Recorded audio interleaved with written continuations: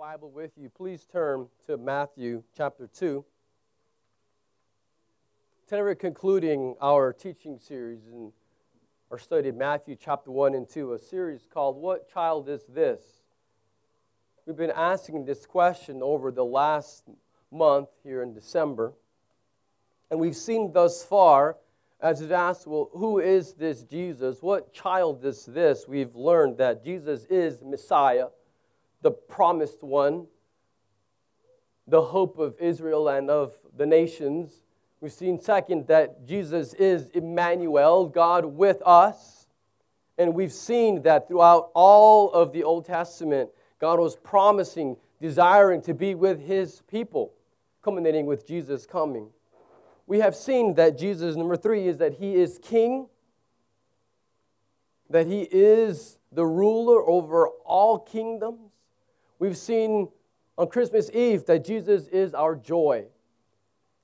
As these wise men went and found Jesus, they rejoiced with exceedingly great joy. And so today we complete Matthew chapter 2 as we'll see, well, who is this child? We'll see that Jesus is Son of God. He is the one and only Son of the living God. And so our aim throughout this series has been to truly see Jesus at Christmas. May we get a glimpse of His glory, because as we saw last week, God has created us. He has hardwired us for glory. We desire it. We seek it. We all want it. And only God is glorious. And so when we see Him and we see more value and more glory in Jesus than anything else, then what happens is remarkable, that the power of sin in our lives is broken, and we hunger for Jesus and His righteousness. And then those who don't know Jesus repent and believe and give their lives to Him. And those who do know Him, then they begin to grow spiritually and have more of God's presence in their lives. And so let's be reminded briefly where we left off this week. We again looked at our Christmas Eve, ending with chapter 2, verse 12 in Gospel of Matthew. We saw that King Herod had asked these wise men to go find the newborn king and then to come report back to him. And we saw in verse 12 that these wise men ignored the instruction of King Herod, who is the imposter, the fake king, and they go home by another way and they ignore King Herod. Let's pick up the story with verse 13 and finish chapter 2. Now when they had departed, behold, an angel of the Lord appeared to Joseph in a dream and said, "Rise, take the child and his mother and flee to Egypt and remain there until I tell you. For Herod is about to search for the child to destroy him." And he rose and took the child and his mother by night and departed to Egypt and remained there until the death of Herod. This was to fulfill what the Lord had spoken to the prophet. "Out of Egypt I called my son." Then Herod, when he saw that he had been tricked by the wise men, became furious, and he sent and killed all the male children in Bethlehem and in all that region who were 2 years old or under, according to the time that he had ascertained from the wise men. Then was fulfilled what was spoken by the prophet Jeremiah. A voice was heard in Ramah, weeping in loud lamentation, Rachel weeping for her children. She refused to be comforted because they are no more. But when Herod died, behold, an angel of the Lord appeared in a dream to Joseph in Egypt, saying, "Rise, take the child and his mother, and go to the land of Israel, for those who sought the child's life are dead." And he rose and took the child and his mother, and went to the land of Israel. But when he heard that Archelaus, the reigning over Judea in place of his father Herod, he was afraid to go there. And being warned in a dream, he withdrew to the district of Galilee. And he went and lived in a city called Nazareth, that was spoken by the prophets might be fulfilled. He shall be called a Nazarene. And so this remarkable text that describes what happened soon after Christ's birth in his very early childhood, it's fitting that we would examine this passage the day after Christmas, for this is what happened soon after that first Christmas. And there are 3 sections. It's like scene 1, scene 2, and scene 3 that are grouped together. And these 3 different scenes following after Christ's birth are one text. It's one unit. And all 3 of these share the same main idea. What we're seeing here is all of these texts together are showing how Jesus is a fulfillment of all the Old Testament. So everything that was happening, redemptive history, is pointing to Jesus, and he fulfills all of it. So the primary truth, it's there on the screen if you're taking notes. The main idea from this text is that as the Son of God, Jesus fulfills God's redemptive plan. And so this theme here is about how God sent his Son. And so a son was called out of Egypt. And so the theme here is that as the Son of God, Jesus himself fulfills all of God's redemptive plan. Now, as believers, we use the word Son of God all the time. It's very common to say Jesus is the Son of God. Even children, 3-year-olds or younger, could tell you who is Jesus. He's the Son of God. And all of us know this. But what's interesting is sometimes we know something and we do believe it, and yet we could not articulate, we can't always explain why or why that's important. What is the significance? What does it mean that Jesus is the Son of God? And why does it matter to us that he is? Now, the Bible says that he is the Son of God, and when you read in the Bible, Old and New Testament, the phrase Son of typically describes something very important that we must not miss. Son of refers to having the properties of, or being characterized by, or exhibiting the marks of, is what the phrase Son of means. And so, for example, if you remember 2 brothers that were Jesus' disciples, James and John, remember them? They were very fiery men. And they wanted to call fire down from heaven to kill those that were opposing Jesus. And so these 2 very fiery men were nicknamed Sons of Thunder. Now, Sons of Thunder, were they actually born from thunder in the sky? Well, of course not. That was just a way of describing their character. Their personality was very thunderous. And so Jesus called them Sons of Thunder because that characterized what they were like. And if you read in Ephesians chapter 2, it describes humanity apart from Christ as sons of disobedience. Why? Because humanity, people without Jesus, are characterized as disobedient. And so Son of defines character. And so when you read in the Bible that Jesus is Son of God, that is describing that Jesus' very character is God. That's who he is. He's the Son of God. The Father and the Son and also the Spirit are all equal. They're all part of the eternal, holy Trinity. He is a second member, and so the Son of God is the second member who is God himself. Now, we know at the first Christmas, we've been looking at this when we looked at Emmanuel, this eternal Son of God, equal with the Father and the Spirit, became a human, and God came personally to save his people from their sin. But let's clarify, because living in this context, we need to clarify. One clarification. When we say he's the Son of God, we don't mean it the way humans have sons. Now, I know we have children with us this morning, so we will be far more rated G. He is the Son of God, but it was not through marriage. It's not as though God the Father took a wife and had a child. Now, there are those who make the accusations, and they say, well, that's what you believe. No, that's misunderstanding what the title, what the name Son of God means. It doesn't mean born from natural union with a man and a woman. It means that the title, who he is, his character is God. He never had a beginning. He will never have an end. He did not begin at conception. Now, Jesus did have a beginning in the sense that the eternal Son of God became a human. And he will be a human for eternity. But as the Son of God, eternal, second member of the Trinity, eternal, has always existed and always will. We must also clarify that the Bible does talk about sons of and talks about angels. Like if you look in Job chapter 1, verse 6, it says sons of God, and it's talking about angels there. And also if you look in Exodus 4:22, it talks about Israel as the son of God. And if you look in the New Testament, it's filled throughout that we can become adopted and become sons of God. And so that language is used for more than just for Jesus.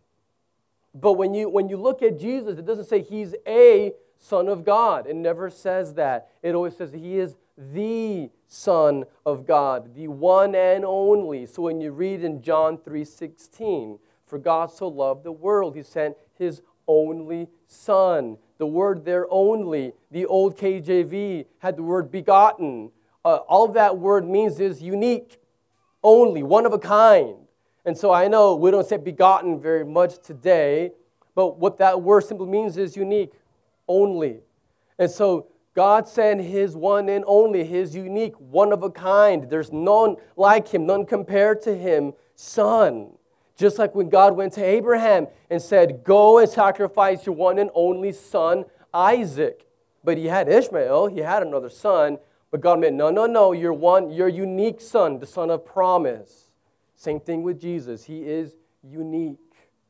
There is no one else that has the relationship with God the Father that God the Son shares with him. Because he is eternal. Jesus is divine. And so the title Son of God means that Jesus is God. That's what it means. So the title Son of God, what it refers to is equality with God.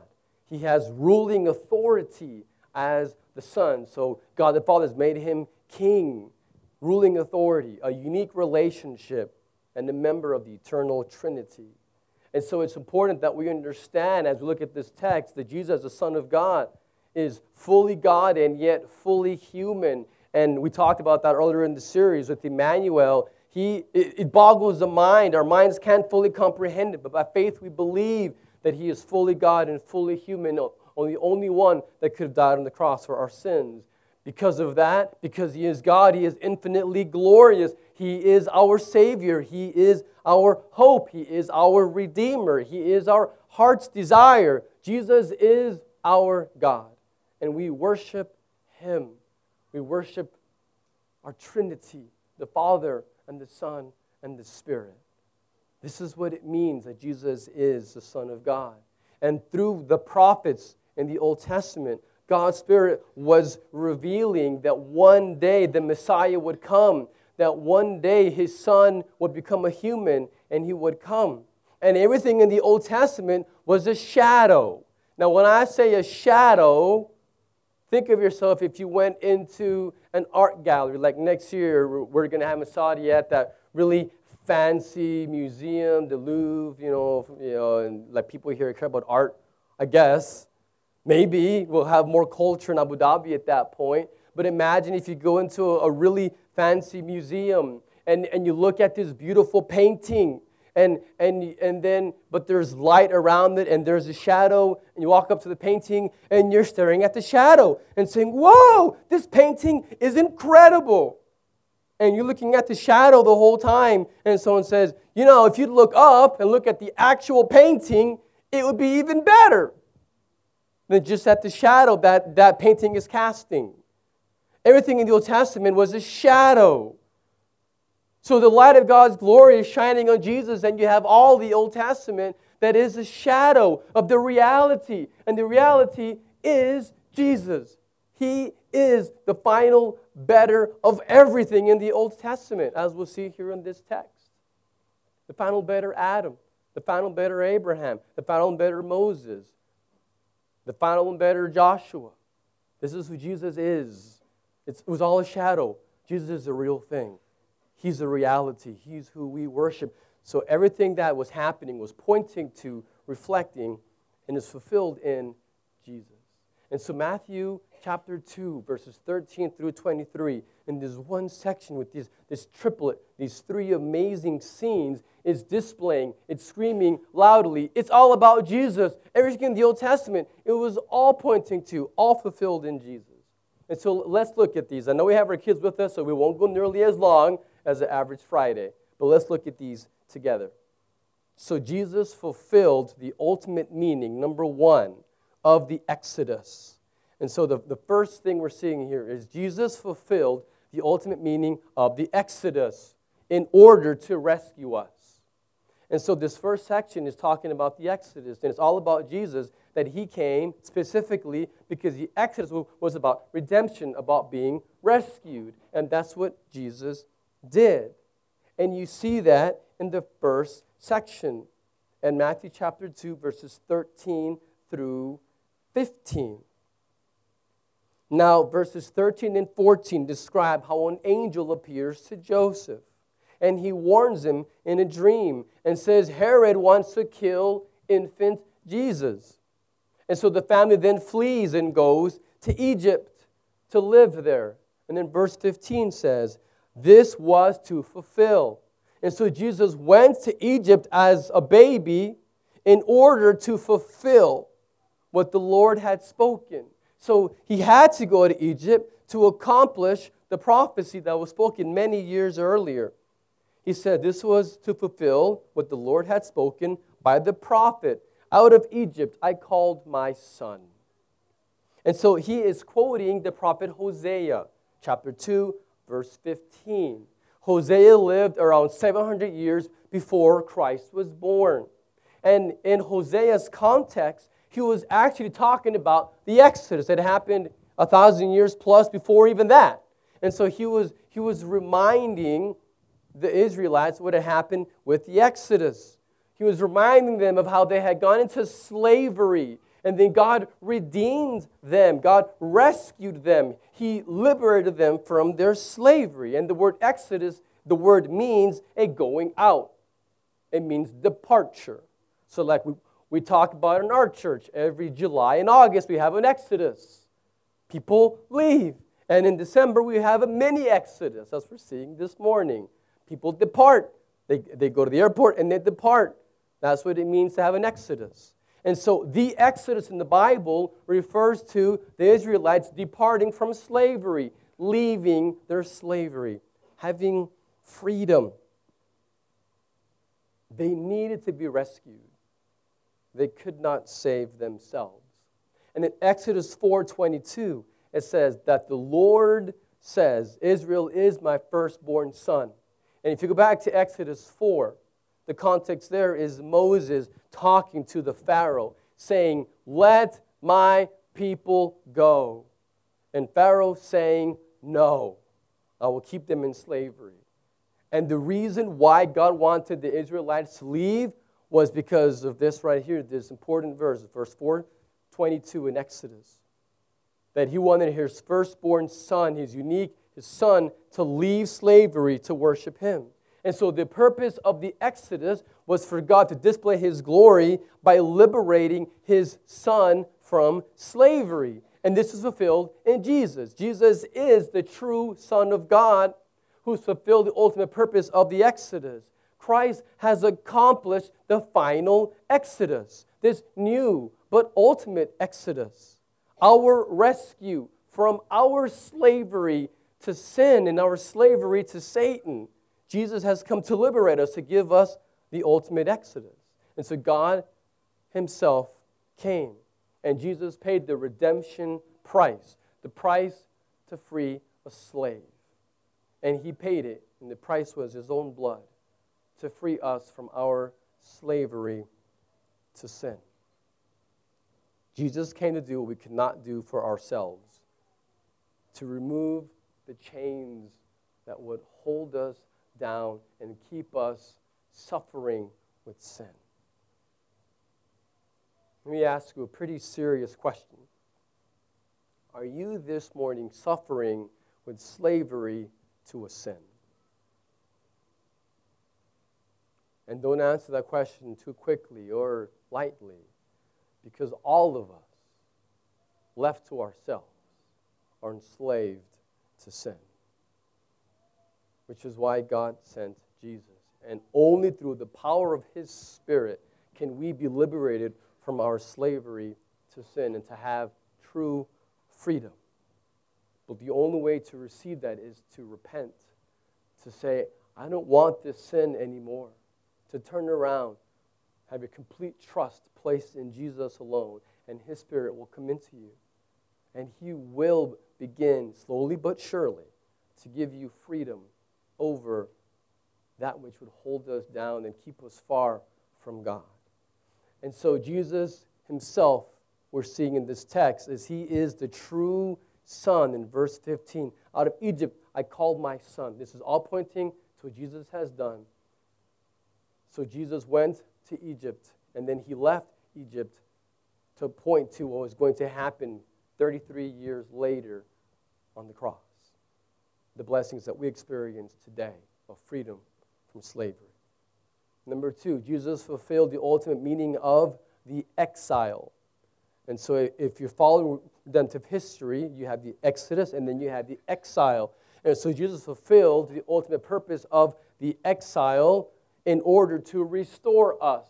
So He has given us an Exodus in order for us to be redeemed and to be rescued, and He gives us this exile for us to be restored. Verse 16 tells us that King Herod became very angry when the wise men didn't come back. And so he sends soldiers to kill every little boy in Bethlehem. Now, it was a small town, so people estimate, historians, maybe 10 to 30 children were killed. So don't think that it was hundreds or thousands, but even 10 to 30 children in a small town would have been devastating. And I can't begin to imagine, I honestly can't, what it would have been like to be in Bethlehem on that day. The soldiers came in and killed these little boys that were guilty of no sin. And if we look at this and don't know the context, it's hard to see any hope or anything redemptive in this. Matthew here is quoting from Jeremiah 31:15. He says he's quoting Jeremiah. And the verse there is verse 15 in chapter 31. Now, Jeremiah lived about 600 years before Jesus was born. And in that day, the kingdom of Judah had been very evil, very disobedient, going after idols, rejecting God, rejecting the prophet's word. And so God sent Babylon, and they destroyed Jerusalem. They destroyed the temple, and they took exiles back to Babylon to live out their days. And it says here, it says in verse 16, a voice was heard in Ramah, weeping and loud lamentation. Ramah was a town about 5 miles or so north of Jerusalem. And so when the Babylonians were taking them captives to Babylon, the first town that they would have passed out of Jerusalem is Ramah. And it says, weeping. Now it says Rachel. Rachel, of course, was the ancestral mother married to Jacob. And so Jacob was renamed Israel. And so the sons of Israel is through Jacob. And Jacob's wife was Rachel. And so Rachel is here personified as the mother of Israel. And it says that so Israel, the mothers, they're weeping for their children because they're no more, because they've been taken away into exile. This is the context in Jeremiah 31. God allowed His people to experience this pain of exile because of their sin. They had committed spiritual adultery repeatedly. That's the theme of Hosea, also quoted in this text earlier. You see, but when we look at that, let's be honest, we're no better. You and I commit as much adultery spiritually as the Israelites did all those years ago. We're just as guilty as they are. But God is full of compassion, mercy, and grace, and He's slow to anger, and He abounds in loving kindness. And so what did He do? He allowed a remnant to come back Once the Persians became the power, Babylonians were defeated, the Persians allowed the Israelites to return, the Jews at that point, as they were known, to return to their land. And so God allowed them to be restored to their promised land. And so the exile, what is pointing to is God's restoration after great failure. And so the exile, that's what it points to, is a God who is willing and desirous and quick. He wants to restore after we're the ones who fail Him. And the exile points to that. And Jesus here, with the prophet quoting the exile and applying it to Jesus, who is then returning from his exile in Egypt, Jesus is fulfilling. What you see here is very important. He's pointing to what's happening spiritually with what Jesus is doing physically. It points to the spiritual reality that He would soon die on the cross and that He would then offer restoration to all of us who have failed and those of us that spiritually are exiled and have the opportunity to be restored to God. This is, again, only through our faith. And in the middle of profound sadness, with this death and exile, what you see is joy. God brings joy out of darkness, and out of the ashes, God allows us to rise, and He brings life out of death. And so God, He is the one that He heals the broken. He restores those that are wounded, and He lifts up the downcast. He resurrects the dead. And what you're seeing here is Jesus, the Son of God, is the one that allows us to be restored. This is very important. We must not miss this. How are you today? How are you doing today? I'd rather ask you this over coffee one-on-one. It would take a lot longer with all of us. So I'll ask you here in the group. How are you? Are you well? Are you spiritually healthy? Are you living a life where you are seeing yourself have victory over sin? Or you find yourself still enslaved? You feel like you're still in spiritual exile, far from God, with the temple destroyed and feeling like God is gone and God's forgotten you. He is not forgotten. He seeks to restore. He hasn't gone anywhere. All He asks is that you would turn to Him with complete trust and let His healing Spirit come in and change you and conform you to the image of His Son. And it's done only through Jesus, who is our hope. Last, what you're seeing here, number 3, Jesus fulfilled the ultimate meaning of the rejected Messiah. So the Old Testament talks about a rejected Messiah repeatedly.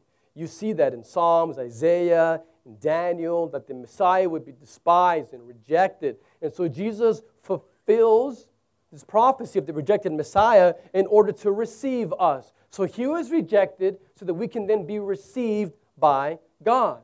And so through Jesus, we're the ones that can be rescued and restored and then received by God. Verses 19 through 22 in this text describes how an angel appeared to Joseph when they were in Egypt.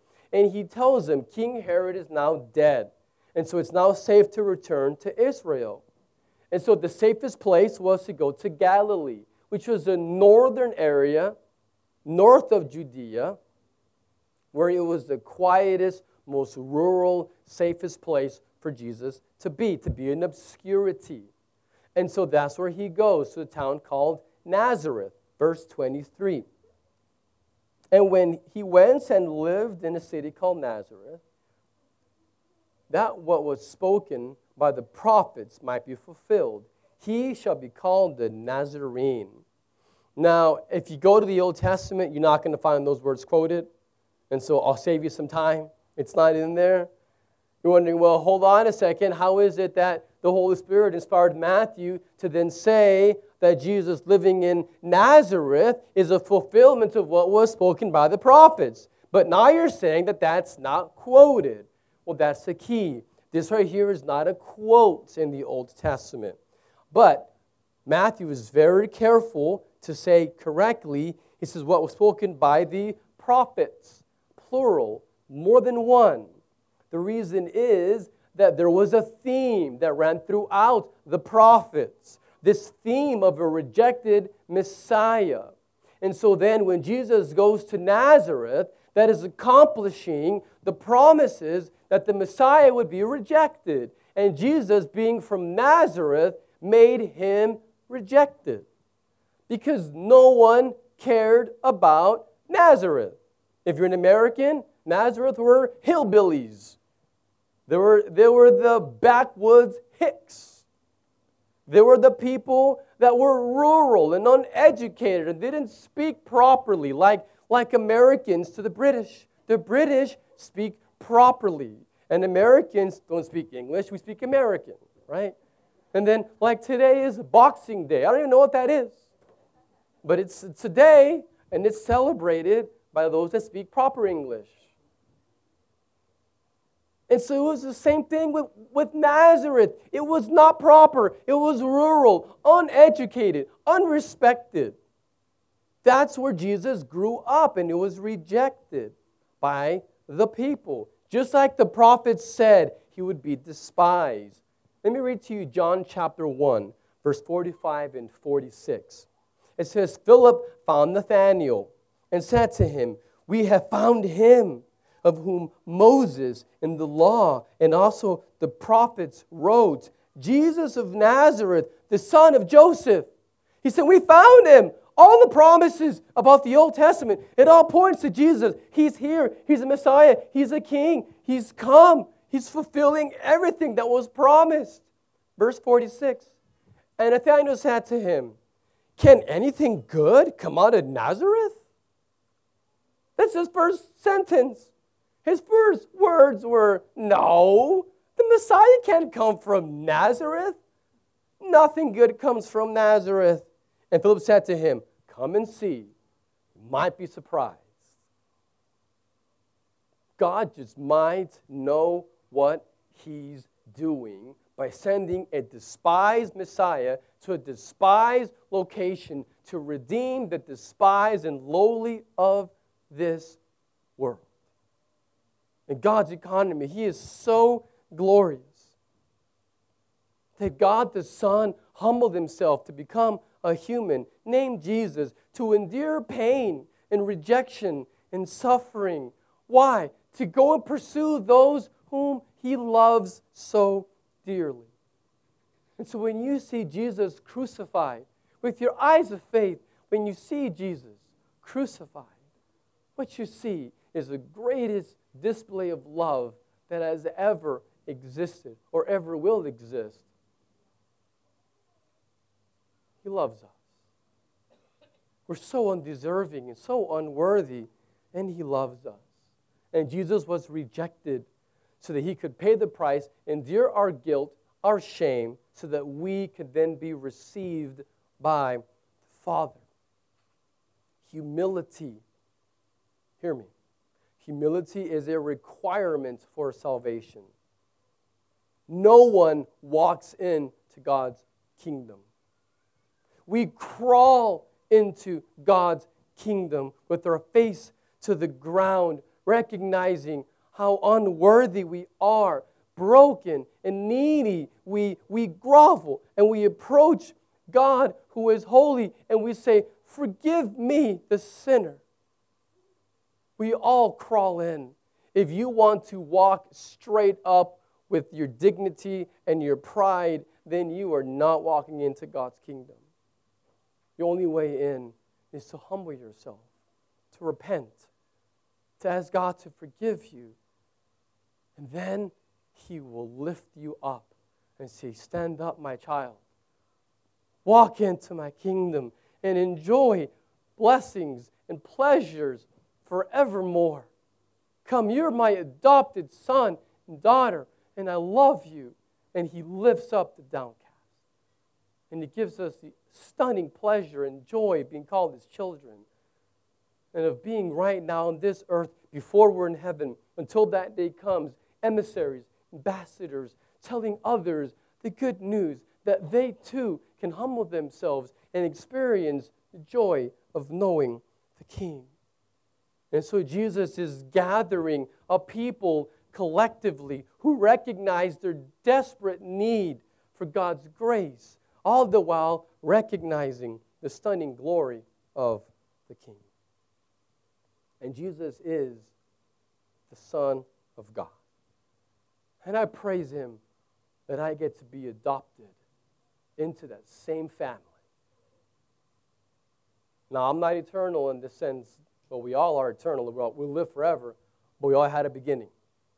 So we're not sons of God the way Jesus is, but we're adopted. And we call Him Father. And we're loved. And my heart's desire is that I will know Jesus and enjoy Him and have others experience that as well. That He has come. And now we have joy. Do you? You pray with me. Father, You are holy. We are not. We are unworthy. We are sinners who deserve nothing more than Your wrath and condemnation. And yet Your Son experienced both Your wrath and condemnation on the cross for us. And You offer us forgiveness. And we are humbled. We are thankful. And I pray that You would be at work in the hearts of those in this room who even right now don't know You, that they would turn to You. And for those of us who do know You, I pray that You would give us a greater zeal for You and for Your kingdom. May we see You, Jesus, for we need You. Thank You that we have You, and we pray for Your kingdom's sake. In the name of Jesus, amen.